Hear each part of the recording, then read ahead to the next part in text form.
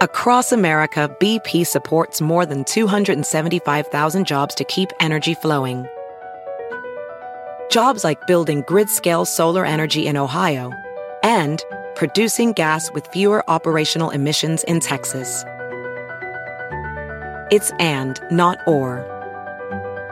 See what doing both means for energy nationwide at bp.com/investing in America. You might be right. It's simple, but something you almost never hear in politics today, with each side more concerned about scoring political points than solving problems. I'm Bill Haslam, a Republican. And I'm Phil Bredesen, a Democrat. We're former Tennessee governors, and we invite you to listen to our podcast, You Might Be Right. Join us and guests like Al Gore, Paul Ryan, Judy Woodruff, as we take on important issues facing our country. Listen and subscribe to You Might Be Right, a new podcast from the Baker School at the University of Tennessee. Hello, friends. Welcome to Unsiloed, the show that busts the echo chambers.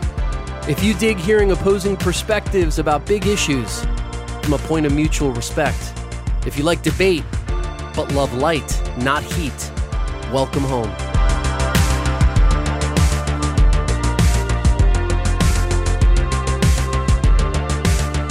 I actually have a confession to make. Sort of you know this, but confession on the show. Uh-huh. So I use smokeless tobacco. Mm-hmm. You know this, even though you didn't know this forever, but you're not the most... For a very long time. You have? I didn't know this for a long time. No, I know, but I can't imagine how you don't know that. But, because you just... I had never noticed it until you mentioned it to me. All throughout Me Too, like I had a little spitter with me and everything. Like you thought I was just drinking coffee the whole time. So this is like not good in my part. It is a little bit of how aloof I am in some of these things. Lack of observational skills. You're not going to make a good FBI agent, Jesus. This is kind of sad. Yeah. But anyway, so here's my well, I guess I just made the confession, right? So I'm a nicotine addict, which is what it is. If you're addicted to nicotine, you're a nicotine addict. But back in the day, whatever that means, but there was a limited variety of ways that you can ingest nicotine. Cigarettes, obviously, which are, terrible for you. Right. Smokeless tobacco, which scientifically is significantly less terrible, even though it's not good. Mm-hmm. And then you have this, basically the cans. So like chewing tobacco was the early iteration. Mm-hmm. And then they started chopping up the bigger tobacco into little small pieces. And they would put it into these cans, right? So people... If you've been in a state like Texas or Florida, you might notice that there's like rings around the back of guys' jeans that mark out the spot where the can of nicotine is. Anyway, I'm giving you all this for background because I'm making a point. All right, let's hear it. Over the last, probably 5 years, there has been a shift in both the alcohol and tobacco industries to look at ways to simply transmit the active ingredients in both of those products, and less about the natural product itself. So in other words, look at every kind of vodka-infused seltzer. There's 50,000 variations, right, of these kind of seltzer water, but it has booze in it. It doesn't really taste like booze, right? But it gives you the benefits of getting a little buzzed without having to deal with what people sometimes feel tastes bad, which is like... The actual alcohol. Yeah, like you give somebody who's never had a glass of scotch, they're like, what is this? Like turpentine, right? Yeah. So it's like a alcohol transmission vehicle. Well, the same happened in the world of nicotine. So they started coming out, and I'm showing you one just to give you an example of what this is. This is decoupling nicotine from tobacco.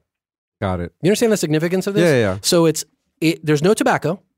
It's just the nicotine, right? Just for the addict in you. Basically. Just for the addict, okay? And there's not just one of these. There are hundreds of these. Right. So here's my rant, okay? And I want your thoughts on it because it's actually real. It's like, give me the crack, hold the pipe. Hold the pipe. I don't need, or just give me I guess that's probably right. Yeah. Hold the cocaine, just give me the stuff in the, whatever the active ingredient is that makes crack. But here's where I'm going with this, okay? Because this is real and I really want your opinion on this. Mm-hmm. In California, we recently had, like every state, an election. And there were propositions in our state, some which passed, some which didn't. We had two mobile betting propositions that failed. We had a number of propositions that passed. One of them that passed was Proposition 31. Do you recall this proposition? Yeah. It was against basically flavored tobacco products. Sure, right. Okay. And it was positioned as something that basically tobacco companies are using to target young kids. At least it was positioned as being a proposition to prevent tobacco companies from targeting kids by flavoring tobacco. Right? At least that's the way that all the messaging. Correct. By the way, that's a whole other conversation. We actually get into this because I know we've missed a couple of episodes and been able to chat, but I love the way some of the air quotes, how some of these propositions get completely repackaged. Yeah. Right. To the point where it's not even about what's actually in there. It's about the messaging behind it. Right. It's about whatever message is being back. It's the other one. The one I'm thinking about is specifically around the clinics, the dialysis clinics.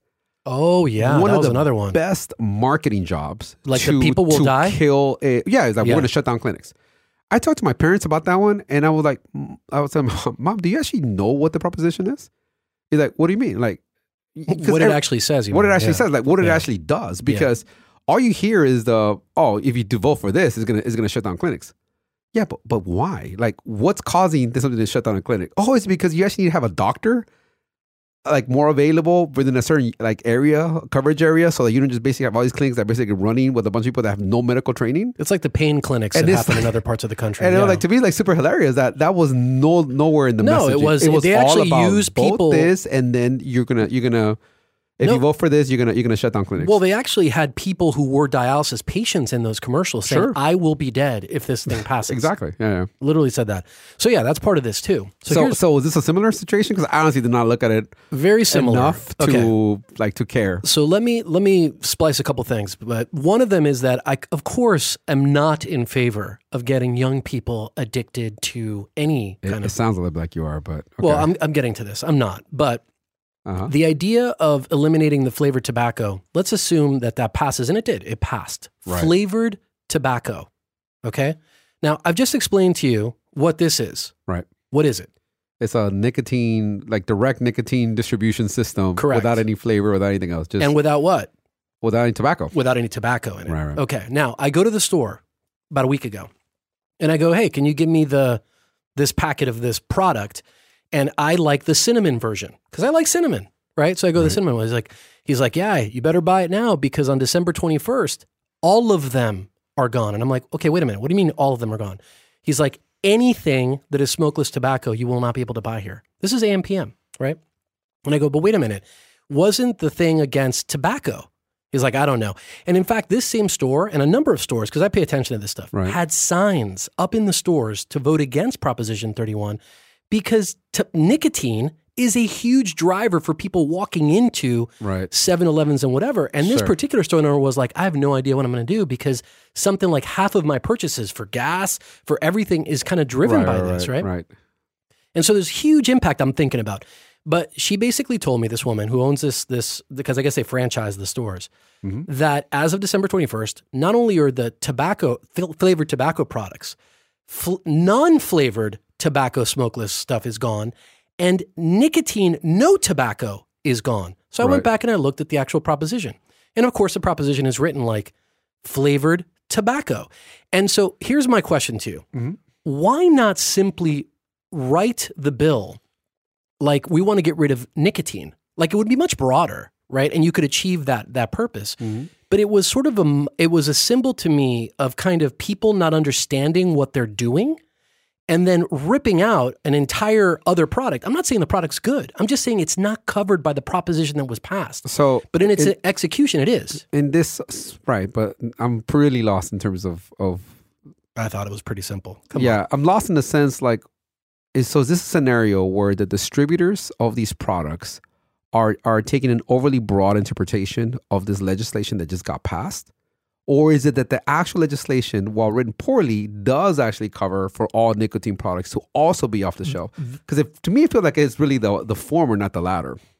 And I have no idea, right? It might be. I mean, I can read it to you. Because by the way, that happens all the time where you may have a law that on paper, you could argue like, oh, no, but this law only covers certain scenarios. But in practice, the mere fact of that law being in place has a much more larger ripple effect on what it actually does to change consumer behavior, or distributor behavior, or anything like that, because people are taking like a much broader interpretation of what that law is, and even though it actually doesn't include that. So who would be taking that interpretation? You mean the store owner in that case? Because there is either the store owner who thinks that they can't sell this anymore, or the distributor of the product who's saying, as a distributor, I'm not going to get this anymore. I'm not going to take a chance because I don't want to take a chance, right? So I think it's more like that because there could be self-regulation that is going on here. Yep. That goes beyond the scope of what this law is, because people just don't take the time to actually read these things and what they actually mean. The equivalent would be we want to ban. Well, I don't want to get fined, and there's always that worry about that. And there is a fine of a $250 fine for each violation, right? So points is a huge incentive, right? To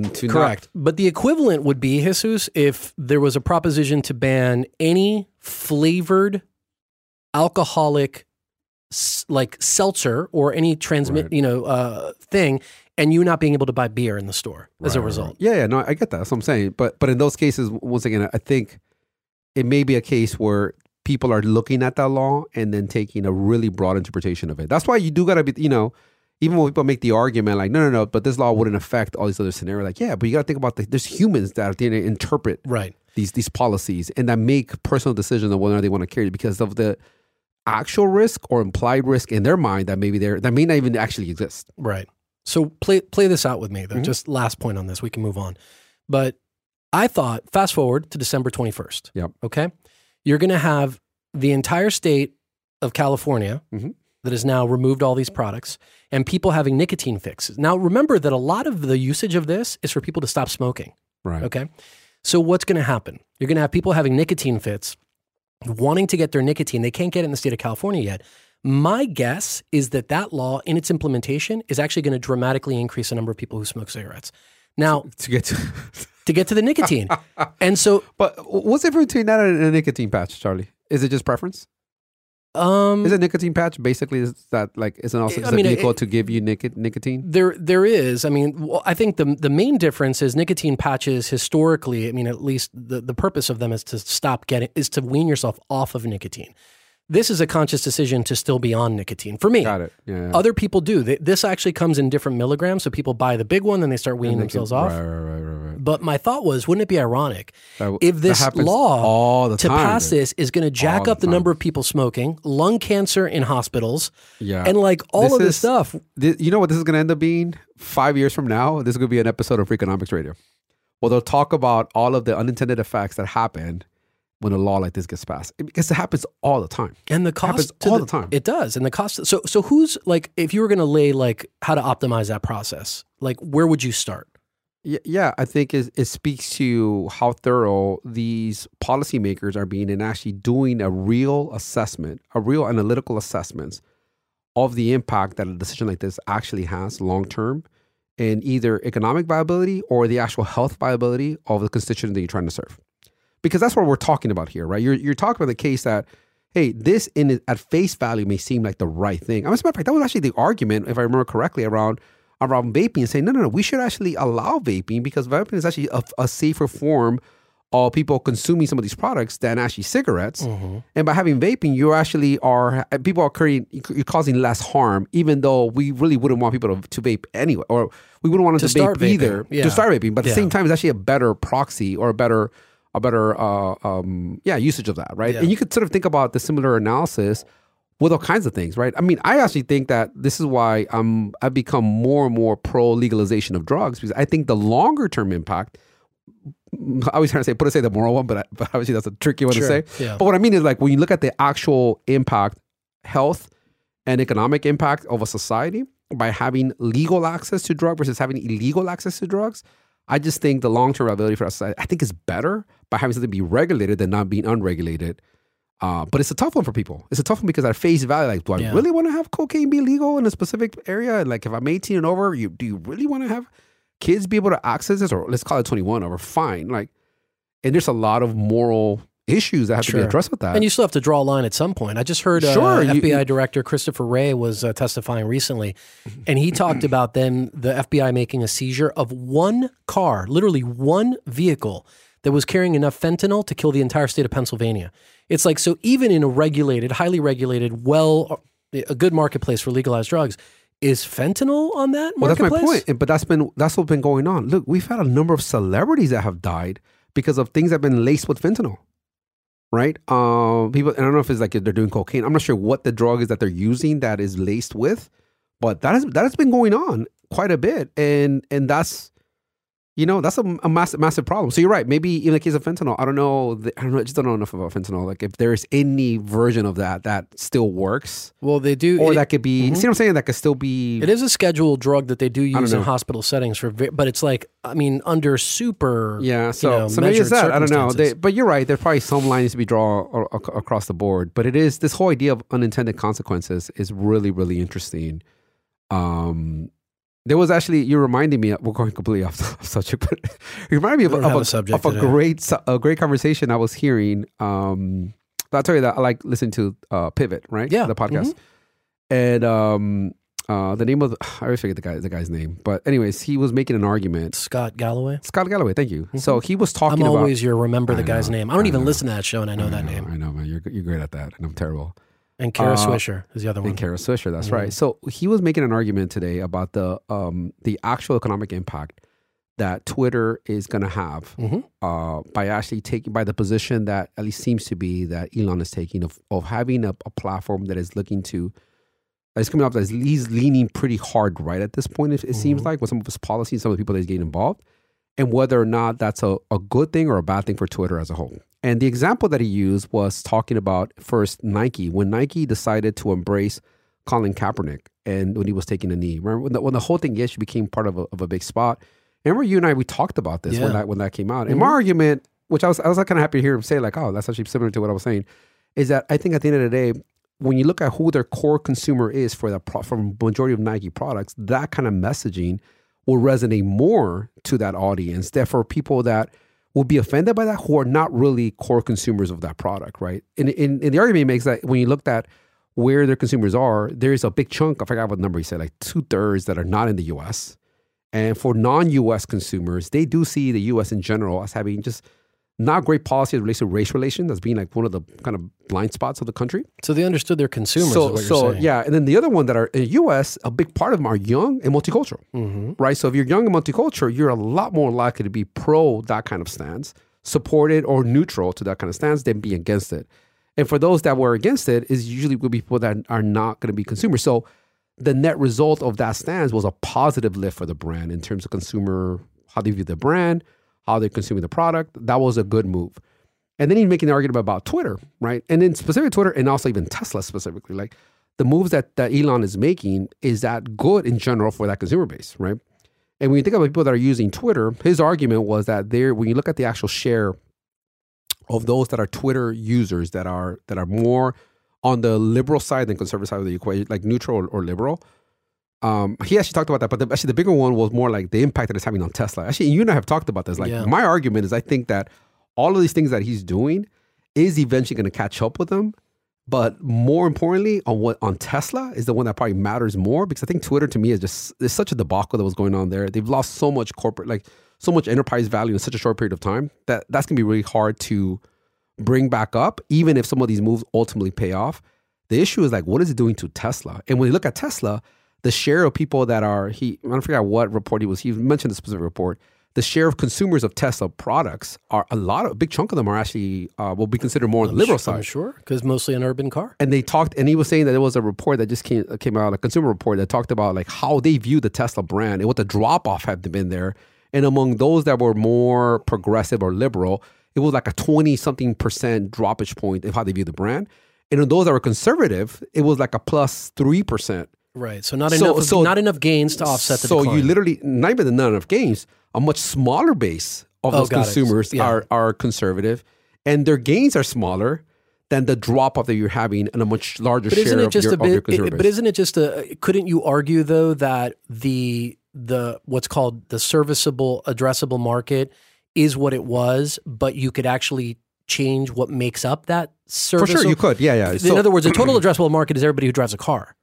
It is correct, but this is where then this positioning of what the brand is. Ultimately, you're still talking about an electric car brand, right? That when you put aside the politics, part of what's made it is a higher end electric car brand that you can say will position the people that have either sustainability or have some kind of like, I care about the environment somewhere in their ecosystem, in their decision making, right? In terms of how they view themselves in the world. Yeah. And part of the question, like, okay, how well does that messaging align at the end of the day with these different constituent groups? And by the moves that you're making, what does it do to your current consumer base and to your point, the potential addressable base, right?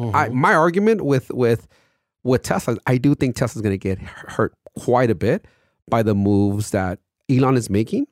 Just in the same way that you can't argue that Kanye, and they're not in the same category because I'm just bringing, they're very different people. But Kanye for sure has hurt his base of who his audience is. I mean, he's like so off the deep end. But at some point, as popular as he's been, as good as that brand has been seen, I think that's the bigger nut that's still to fall yet, and is going to get quite a bit hurt. What do you make of the thought that if that's true, what you said, then wouldn't it be showing up in Twitter in the usage of the platform? In other words, according to Musk, over the last couple months since he took over, their usage has never been, like they have record-breaking day after day, week after week. Yeah. Wouldn't that be an argument that the market is expanding? I don't know, man. There could be two things. Is like when there's a train wreck, do people show up to see the wreckage? Yes. Also seeing data around how much people are leaving the platform. You're definitely seeing mass exodus from advertisers, right? So you see massive drops. Although he claimed this week that they're back. So I don't know. I mean, I don't know. Yeah, his only claim about being back was about Apple.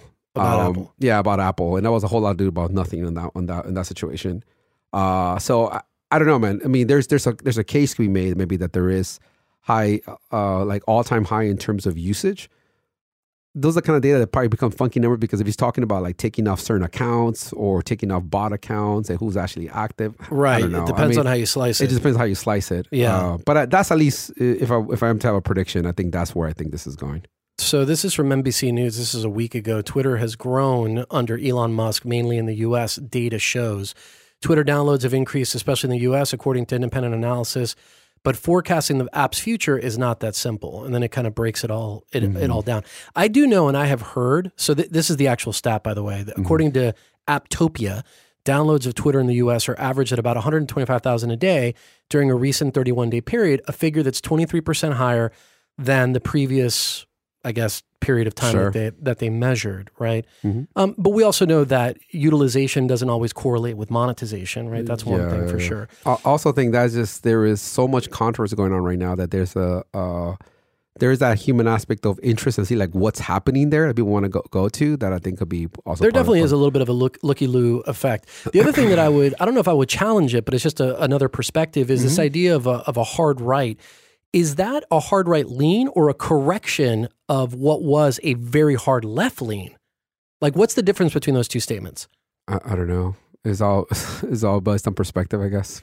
Yeah. That's a relative conversation. I understand that, but I'm saying like somebody might say, okay, well, if 80% of the conversation is really a left kind of conversation, then all of a sudden we're having a lot of right conversations. You could say we're moving right, but on an absolute basis, maybe we're drawing more to the middle. Yeah, I just think that this is a case where because he is the CEO and he is making the kind of statements that he's making, I think he's pushing it hard right as opposed to a correction to the middle because you've never had a CEO at Twitter. Frankly, there is no other platform that I could think of outside of like Truth Social. But like of the main platforms where there's ever been like a stated position that I'm going to troll people. I'm going to put out messages and really be like partisan in my approach of whatever I say. If anything, those guys try to not do that as much as they can, even if their platform is it's primarily, obvious. but they try not to do that. At least there's like a pretend portion here. Right. I mean, even if you think about Zuckerberg, once again, using the Mount Olympus to make final decisions on content, he purposely removes himself from the equation of making final decisions on what happens on accounts being suspended, etc., to try to appease people that is actually not as far left as what it actually is. The other thing with Elon is like, there's just a practical aspect of this. I mean, the guy's running Neuralink, Tesla, the Boring Company, Twitter. He's got 1,000 other investments and whatever. Like, when does that guy just blow up, like implode? Like, no, man. There's only a certain amount that you can process as a human being. It is. I mean, if you're the board of Tesla, what are you thinking right now? Like, dude. I mean, we've raised money before, and people want to know that you're 100% focused on the little thing you're trying to build. You know what I mean? But that company is worth so much. It's such a much bigger deal than Twitter. And you're sitting there tweeting with Kanye that he's like crossed the line too much. Like, that's what you're spending your time doing? Right. See what I'm saying? I don't know, man. There was a quote. That's weird to me. There was a quote that I read. I don't know if this is real, but of like he actually answered the question in some recent town hall. Of like why he bought it. Have you read this quote? I mean, there's a bunch of different variations of it, but the quote is, "Free speech is the bedrock of a functioning democracy, and Twitter is the digital town square where matters vital to the future of humanity are debated." This is what he said like just a couple of weeks ago. Mm-hmm. I mean, I don't know if he's right about the impact of Twitter, but he seems like he's serious about that as the reason why he would make that purchase. You know what I mean? I guess. I mean, it's all interesting then to me having the same person who's all about free speech harassing Apple, who supposedly like took advertising away from the platform, stop advertising. I mean, isn't that a form of free speech? And as a brand, can brands decide who they support or not? Of like, course. why is that and you're like, first of all, like the Apple, I think they're just great the way they handle things. Like, there was no response, no controversy. Hey, just come over. We'll do the little tour. Except for the Chinese protest stuff. Did you see Tim Cook getting? You didn't see this? This is another of our bubbles. So there was a reporter trying to ask him about how he felt that in China the protesters can't use AirPlay because they disabled that feature. Because the government basically said, we don't want it because that's how the protesters were communicating with each other. And so now they can't. Right. And so there was somebody asking him, like literally one of those where they're following the guys. He's walking for 20 minutes. The guy didn't say a word. It was an awful look that I saw in this video. It's very tricky because of the dependence on China. And I think they're already doing this, but continue to spread their dependence on other places and try to reduce their dependence on China in general. I mean, this kind of goes back to, I know we're jumping. That was another thing, the China situation. We haven't talked about that either. Like, you really have to be thoughtful about, like, I think it's beyond just being frenemies. Like the more as a country we can reduce our dependence on China or our dependence on all of the oil producing countries that are super unstable, I just think we're just better off. The wild thing about the China protests is how they started, because the World Cup tipped that off. Did you know that? No, I didn't know that. The World Cups, which is, we haven't talked about either, but apparently, and I don't know how this works in China, but some images of the World Cup games in Qatar started flowing through whatever the state sanctioned or approved kind of media is. And people saw all of these people from different countries coming together at a massive event, and they weren't masked. And to them, it was like, wait a minute. Oh, yeah. The whole world has like moving on from this, and we're in hazmat suits still. And they started freaking out. And it's like, you know, some people have compared it with what happened with Tiananmen Square years and years ago, which was the last time that kind of things in China bubbled up, and those didn't last very long. So I thought it was kind of wild how a platform like the World Cup can actually kick that off. Yeah. And I don't know how I feel about, I mean, I don't know what people, that's the motivation of every protester, but it was some of the videos pretty brutal of like how the protesters are, you know, I guess being dealt with or whatever. Yeah, no. And how they're, you know. It's a crazy regime. But by the way, and this is part of, I guess, what he's doing is he has announced that he's moving chips production to the United States, right? Oh, I didn't know that. Yeah, so that's part of what just started coming out that he's going to be doing. So I just think working with China is just difficult. Is there anything to talk about, Kanye? That hasn't been said already? I mean, it's such a shit show at this point. It's like, how does anyone even have him on anymore? Yeah, I mean, for even Alex Jones to be like, hey, dude, I don't think you quite mean that.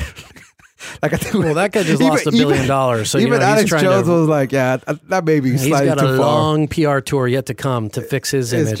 It's just that's hilarious. When you've done too much to get Alex Jones to be like, yeah, man, that may, even as that conspiracy theory, maybe a little much. This reminds me a little bit, and we touched on it earlier, but there was a time. Remember when Joaquin Phoenix went on to the late night shows and kind of acted insane and kicked off this whole firestorm of, is he really nuts? And he did some weird like art installation where he sat with a bag over his head for a while, and all of it was just some weird stunt Do you remember this at all? Yeah, I do remember this. There was some sense, and I'm not saying it was a stunt, but I'm saying there was definitely, I haven't watched the whole interview, but I saw enough of it, where he's wearing like the thing over his head. And he's talking about, all these different things about Hitler and the Nazis, where I think he's literally trying to see like what all the sacred cows that can be destroyed. It seemed like it was a performance art thing. Like it got so nuts that it seemed like... He brought out like a prop that was like, he was doing the voice for this like flight. What was it? It was like... Did you see the whole thing? I saw big chunks of it. And he's just like, he's so off the reservation. I mean, which is not a great term to use, obviously, but is like the dude is just, I mean, he kept on talking how much he loves Hitler and how is just the media that's been like, that's framed Nazis as they're doing all bad. There's so much good that they've done that it's crazy. It's crazy. Yeah. Like I think he was also denying the Holocaust as well, I want to say. I mean, it was just... I mean, once again, Alex Jones looked like he was like, "Fuck this! Like, what are we doing? What did I do? Let's get this guy off." I just declared bankruptcy, a couple of days ago because I got myself in trouble. Like, last thing I want is this dude, bringing more stuff here, No. So I definitely feel for him, but I just think that there was some intentionality in that, like to just, I think, create some weird kind of performance out of it that just, it was like, what buttons can I push? It was bizarre, but I mean, I think that's been played out. Did Herschel Walker win or lose tonight? What's the latest? The latest. Look it up. He's catching up a little bit now. He's actually almost tied. Yeah, so it's at no, actually he's ahead at 50%.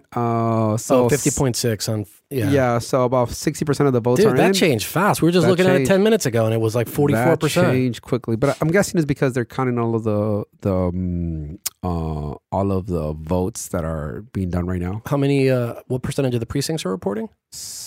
It just said estimated vote is 61%. I'm not sure what that means in terms of precincts. Oh, I'm looking at it right here. It says 57% reporting. So half of the ballots in, and yeah, it's pretty tight. 50.4 to 49.6. Neck and neck. So we'll see what happens. But even if he wins, though, it's still, the Democrats still have control with the tiebreak, right?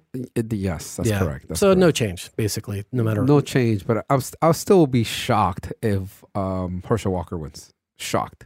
I mean, but what's the difference between winning and having literally half the vote right now? I mean, it's like, it seems like it's a pretty split thing. I mean, yeah, for sure. What would be shocking if you had 1/10 of 1% more? It's like, whatever you're shocked about, you should be shocked about now is what I'm saying. Yeah. No, for sure. The fact that it's even this close is crazy. It's crazy to me. That's like such a terrible candidate. Like, I just don't understand how that happens. I think people were taking the route of like, it's all about name recognition. That's really what it comes down to, man. It's like, name recognition and being part of the right party. I think it's voting against too. I think a lot of it. That's what I'm saying. Yeah. So it's like, what party's next to your name, and they'll recognize the name. That's it. Has nothing to do with like quality of candidate. Yeah, probably agree with you. Do you want to talk about this NLP thing? Sure. This natural language processing. So, did you read the article? I did. You did not. I did. Wow, that was fast. So just to kind of tee it up for folks listening. The Atlantic is like. Whenever the Atlantic writes a piece, is like minimum 20,000 words, and big words too. I always like the Atlantic. I think it really good writing. So they pay by the weight. I think not by the, they print it, they put it on a scale. You want to know what would be really funny is if it turned out that the article we just read on AI was actually written by AI. Part of it was written on AI. They talk about it. Did you miss that piece? Yeah, but it was an example of how it works, not that. Well, he literally, that's a chapter as you're reading it, like, oh, by the way, the chapter you just read or the paragraph you just read is actually really? I missed that. So here's the article. This came out a few weeks back, but by the way, I knew he was going to do that. Like, oh, did you? Yeah, that was a great reveal. I saw that coming pretty long. The article is called "Of God and Machines," and it's in the technology section of the Atlantic, and it's basically talking about the future of artificial intelligence, and specifically something called NLP, which stands for Natural Language Processing. Mm-hmm. And they give the example. At least what kind of tuned me up to it was this application called Pseudo-Write. And there's a number of other ones. There's one called Chat GPT, which I just heard about today, by the way, which apparently is what all copywriters are now using to basically get their work done really fast. Because what this natural language processing does is it operates on these different pieces of information that are derived from huge data sets of written and spoken speech. And then it's processed by supercomputers to basically interpret or, deliver human speech and human writing at like extraordinary scales. So as an example, the part that caught my attention was you can put a line from, a sonnet from Shakespeare, something from Hamlet, or, one of his plays, or you could do a, play from David Mamet or whoever, just pick your writer, put in one sentence in that particular style. And this NLP will process it to such a degree that it'll continue to write the story with characters, with, history notes and motifs, and a way that is unrecognizable. It's not even unrecognizable. It's a new creation in the voice or in the style of what this author would have intended. And it's like practically unrecognizable or indistinguishable from like original works of art. Right. So you have this dynamic where you can imagine the applications. A lot of it is instantly, how do I get my work done faster, right? So you could type in your ad campaign or your blog post or whatever it is, and it'll literally just spit out the whole thing done in whatever style you want with whatever, kind of creative motifs attached to it. And it is fascinating to me, but also like kind of chilling, right? Because I was thinking to myself, what do you find chilling about it? Well, here's the thing. So a couple things. Number one is that it's another maybe nail in the coffin of what I see is a dearth in real creativity. I think that as a civilization, we've gotten very good at innovation, which is taking something and adding the next layer or variable, but the actual creation of something, we're increasingly moving away from. So that's one reason why I don't like it. That's interesting. The other one is that I think that if you fast forward, just like we now have labels for organic, like that's a very new thing. When we were coming up, it was just food, right? Right. Now there's organic. I can imagine a future where a book or an article or a podcast says like organic or human made, right? Not machine made, but that the default becomes. But then it becomes a premium if it's all human made. See, the reality is organic is the most expensive. The eternal marketer. Yeah, that's true. Of course. Organic is the most expensive thing you can find. So yeah, but most of all, it's reason number one that I think it can be kind of sad. And of course, there's I looked on the App Store. I typed in AI app, and like 80% of it is like the girl you can design who's gonna like love you and talk to you and take her clothes off when you tell her to, and it's like, dude. You know what I mean? Like that's where that's our first go-to. Porn drives all technology innovation. It's crazy. I mean, it just does. It just does. All right, so I don't like that either. Yeah, that's true. What do you think about when you read this piece? It's really interesting. I think what I find really interesting about reading this story is how little it actually requires of like source material to start really creating like a pretty complex storyline. Like even in the chapter, in the paragraph, that he then in the article talks about that it was written by AI. He notes what the actual prompt was, and you look at the prompt versus how much was written. Just on word count, I would say it was probably 10%, maybe less than that. Yeah, maybe 5%. It spit out 90%. Yeah, that's my point. And it was funny. It was like I was reading it. I was like, this paragraph is like odd. I thought it was something odd about it, but it didn't dawn on me what it was. But it was so interesting that actually my brain kind of caught it. And I noticed that like when I was reading, I'm like, it's kind of just a weird fucking weird phrasing or something. Yeah, just something about it was just odd. I couldn't tell what it was, and then I'm like, oh, that's interesting. This is one that is in that category. Look, when it comes to AI, I think that the part that is interesting for me in this specific piece, and with natural language processing, is to your point about creativity, right? And creativity has been, I think, for a long time, one of those like holy grails that even as much innovation we've had around technology, and especially artificial intelligence, there's always like some thinking like, yeah, computers make it maybe really good at processing data and making a lot of calculation really quickly, but there's still an element that creativity is still owned by us as humans, right? That you can't really get there. Now, this starts to now chip away at that pretty quickly, right? Like, well, maybe it can be actually also handled through technology where creativity can be like new ideas can be created. Like outsourcing creativity. Outsourcing creativity, right? And that becomes a really interesting question for us. Like, well, but if it's not then if creativity isn't our thing, then what is our thing, right? And look, I would make the argument that for a long time, this has been an evolution, right? Look, our thing early, way back in the day, right? Was tools. right? Like what made us different from other animals? Oh, we can make tools. Well, there's some like monkeys that can do some tools, but for the most part, like we make tools better than other people. Yeah. Then tools wasn't our thing anymore. Then machines make tools. I'm like, fuck, okay, so it's not tools. That's not our thing anymore. Like, oh yeah, we could think about things much better than other things, right? And then the thinking about how do you think? Well, calculation. Like we calculate things and then that wasn't our thing anymore. I'm like, oh fuck, machines now. As a matter of fact, if you ever watched the movie, it's a story about the three African American women that were hidden figures, right? Yeah. And they were actually considered what were they called? They were it's like a term for machine or for a computer. Like they were called computers because they would compute, right? So that actually term I didn't realize it, but actually was a term that was given to people whose job was to compute. Makes sense. It makes complete sense. You are someone who computes. You're a computer. You're a computer, right? And now that term was no longer ever given to people because the people the things that are computing are no longer people. Are no longer people. So now they're machines, right? So that's not our thing. Okay, so creativity is our thing, right? Because computers can't do that. And like, oh, fuck, maybe that's not our thing. So then, so then the question for you, Charlie, like, well, what's left? Mm-hmm. And maybe what's left is like, well, there's emotion. There is emotion that is irrational, right? We've talked about like, well, now you had this a podcast episode a while back where we talked like make someone human. And like, well, maybe it is about irrational emotions. When I see something that sparks an emotion that when you look at all the facts, you're like, why does this make you sad or happy? Like what caused that emotion? What was that memory that came back? And I think that's a really interesting question for us. Which frankly, I think if you're a religious person, I think you could be a little excited about this. Be like, well, there is a piece that, at least to date, is still going to hard to replicate or to replace through computers that can be fully explained, that is sort of beyond the things that can be rationalized. And maybe that's the realm where as humans, we will continue to shine. And maybe as humans, that's what we could focus on, right? Because our focus has stopped being about creating tools.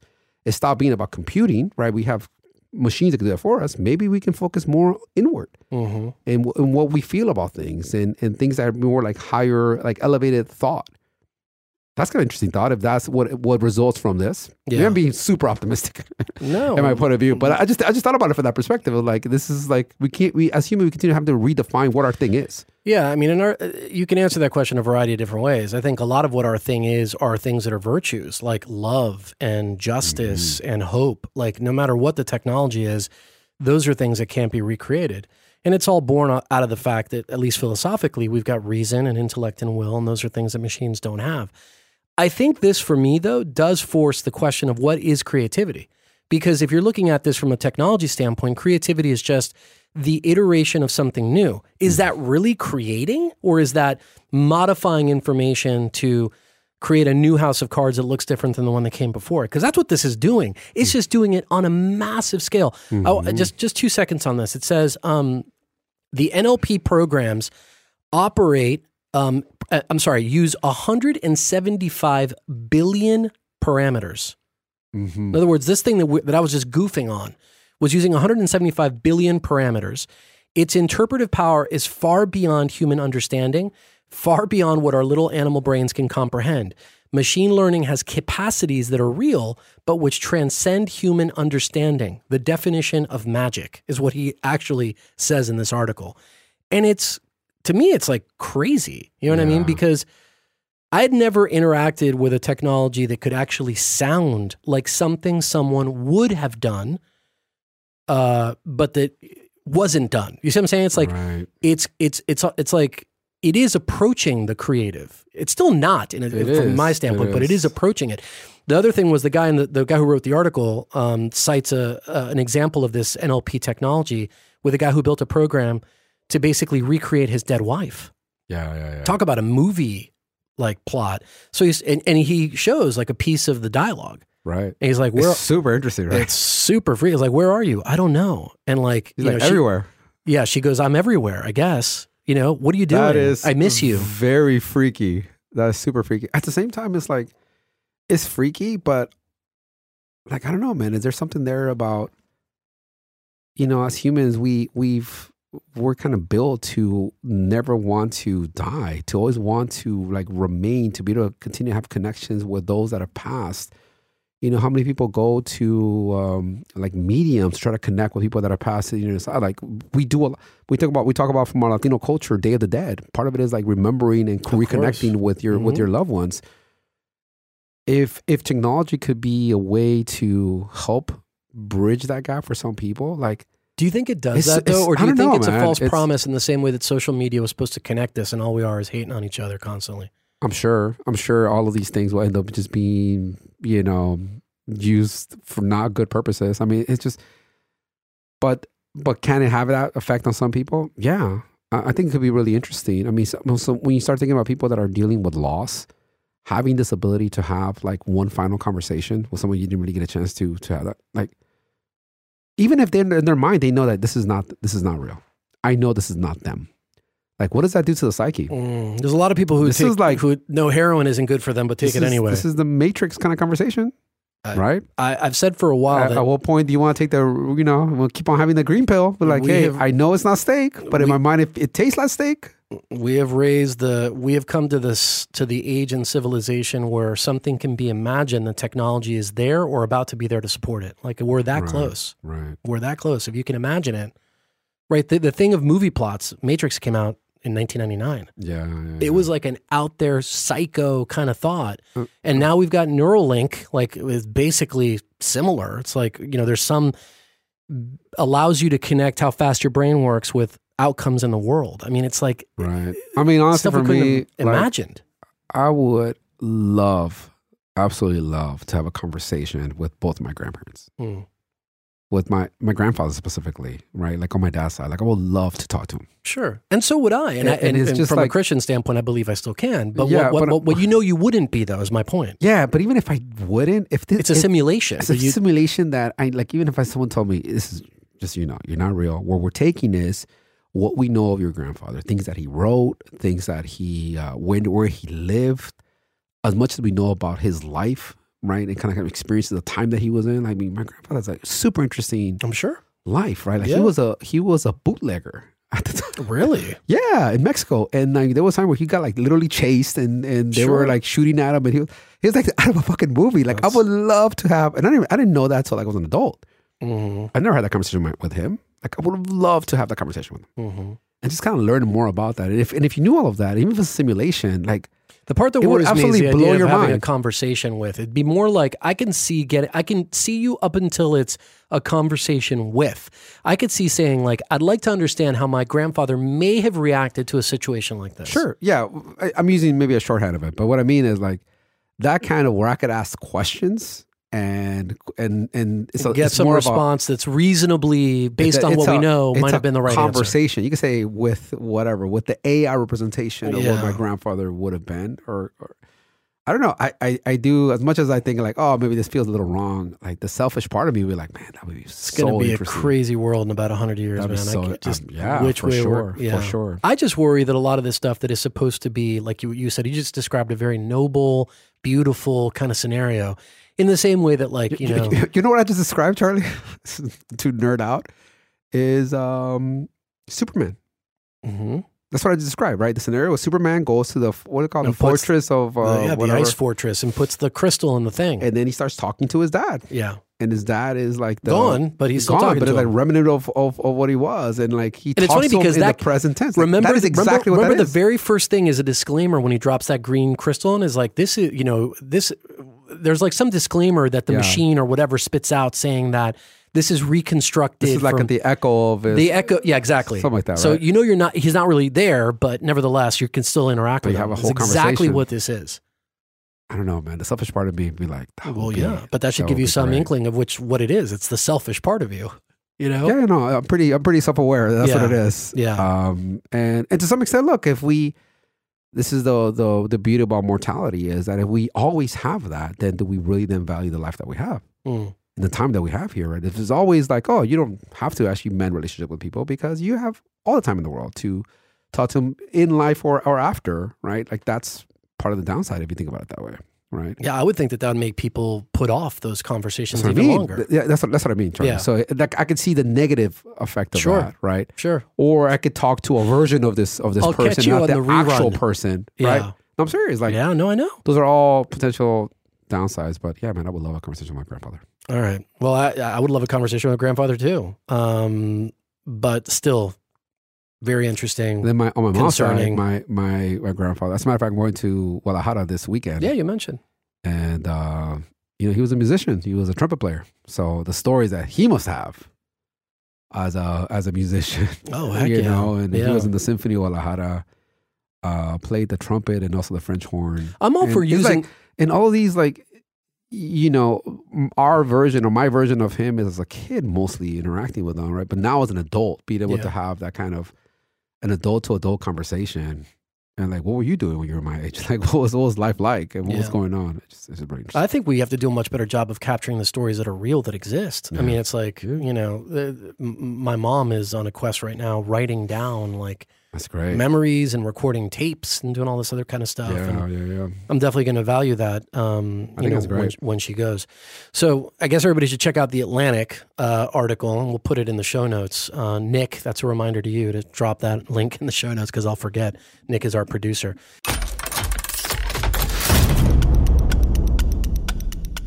Do you have a Courage or Cringe this week, Jesus? Similar to it, I have Lenza. Did you hear about this? No. Lenza is Sounds like a new AI K-Cup coffee brand. Exactly. What is it? So Lenza is the AI portrait app that is like super popular. yeah. So if you've been on social recently, they're like super like beautiful images that people are uploading about themselves, right? And I saw it like just a few days ago was the first time I saw it, and now like I don't know, 20 people have done this, right? And you're like, man, like super artistic, right? And it turns out that this is an AI platform that is basically creating, like you have to upload like 10 images and it will take those images and then create these artistic renditions of them, right? Mm-hmm. So at face value, we're like, oh, that's great. Like I didn't think much of it. But the more you start digging into what it is and how that technology actually works is that it took a bunch of source material of real art to then use it as inspiration to create this new art, right? And now you're seeing a lot of folks in the artist community saying like, wait a minute, like I can see where some of my art was used as part of this inspiration. Where's my royalty? And while the position of the company is like, oh, we're democratizing art for everyone. Yeah, it's all public domain. Exactly how you would do it. Or not even that, not even public domain, but if it's derived so much of it that you can't really like point to, if it's like a piece of art that is like, has inspiration from a bunch of different sources. Like Van Gogh's brushstrokes or something. You can say, well, who really takes claim on where this thing came from? Frankly, all art is done that way to some extent, right? But I guess maybe because of my inclination towards real art and appreciation there, like I'm much more artist first approach when it comes to this. Because this is still pixels we're talking about. We're not talking about oil on canvas or a sculpture. So that's why I think a technology that as cool as it is, and as much as I would love to have like frankly version of this for my daughter, like I could have like I'm actually cringe on this technology for that reason. I think it actually just takes away some of that power and creativity that real artists have. 100%. And I get it for people that are doing this literally for the gram. What's it called? It's called Lenza. Lenza. Like a lens, but Lenza with an A at the end. with an A at the end, of course. Lenza, you must end on a vowel. That's a rule. Lenza AI. Digital branding. Or Lenza is what it's Alexa. called. Yeah. So anyway, I agree with you. I'm cringe on that. I agree with you. Cringe Mine is so far afield from yours, Jesus. I'm actually going to go cringe on our friend Sam Bankman-Fried and that whole debacle on his apology tour. Let's just do it on his apology. Have you seen any of these interviews? This is the FTX ex-CEO? The FTX ex-CEO and founder. So I'm cringing on his apology tour. He's gone on a little bit of a media blitz. I don't know if this is advice from certainly not his lawyer, because I can tell you, knowing lawyers and being involved in, other, I guess, cases or whatever, I know what you're supposed to say and not say, and he's not doing any of that. So maybe inspired by his PR person, but he's gone on a bunch of different shows, did Good Morning America, did a financial investor conference, did a New York Times thing, a whole bunch of stuff. And the part that's like absent in any of this is any kind of a real apology.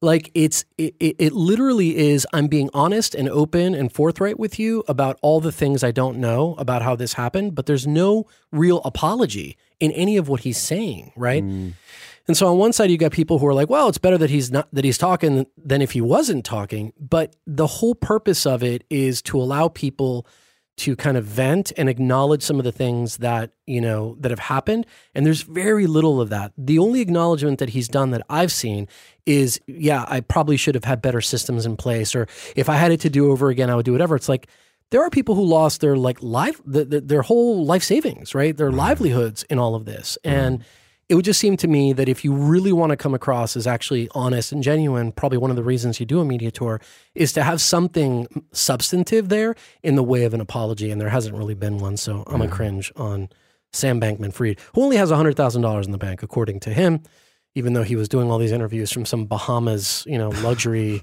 location. But maybe the creditors are coming. Who knows? Yeah, maybe. Oh, by the way, this is like watching a boxing match. Now Warnock is back on top. Oh, is he? Okay. 50.1% versus 49.9. I'm telling you, that's my point. Whatever you think, you should think it now, because this one's going to go down to the wire. So, it is, which is sad, but it is what it is. All right, Jesus. I think that's all the time we have today. Very mix of subjects. Anything else? No, that's it. All right, friends. Well, if you're listening to our voice, that means you need to subscribe. Do it right now. Do it this moment. Subscribe to the show. Share this episode with a friend. We'll see you again next time on Unsiloed.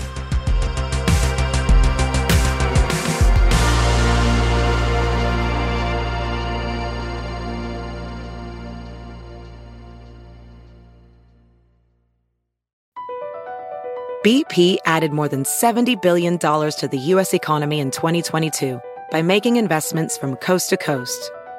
Investments like building charging hubs for fleets of electric buses in California and starting up new infrastructure in the Gulf of Mexico. It's and, not or. See what doing both means for energy nationwide at bp.com/investing in America. Is America's primary system working? Is the Electoral College still the best process for electing a president? Could a third-party candidate ever be successful? In a new season of You Might Be Right, former Tennessee governors Bill Haslam and Phil Bredesen gather the country's top experts to explore these issues and more as we approach the 2024 presidential election. Listen to You Might Be Right, a new podcast from the Baker School at the University of Tennessee, available now wherever you get your podcasts.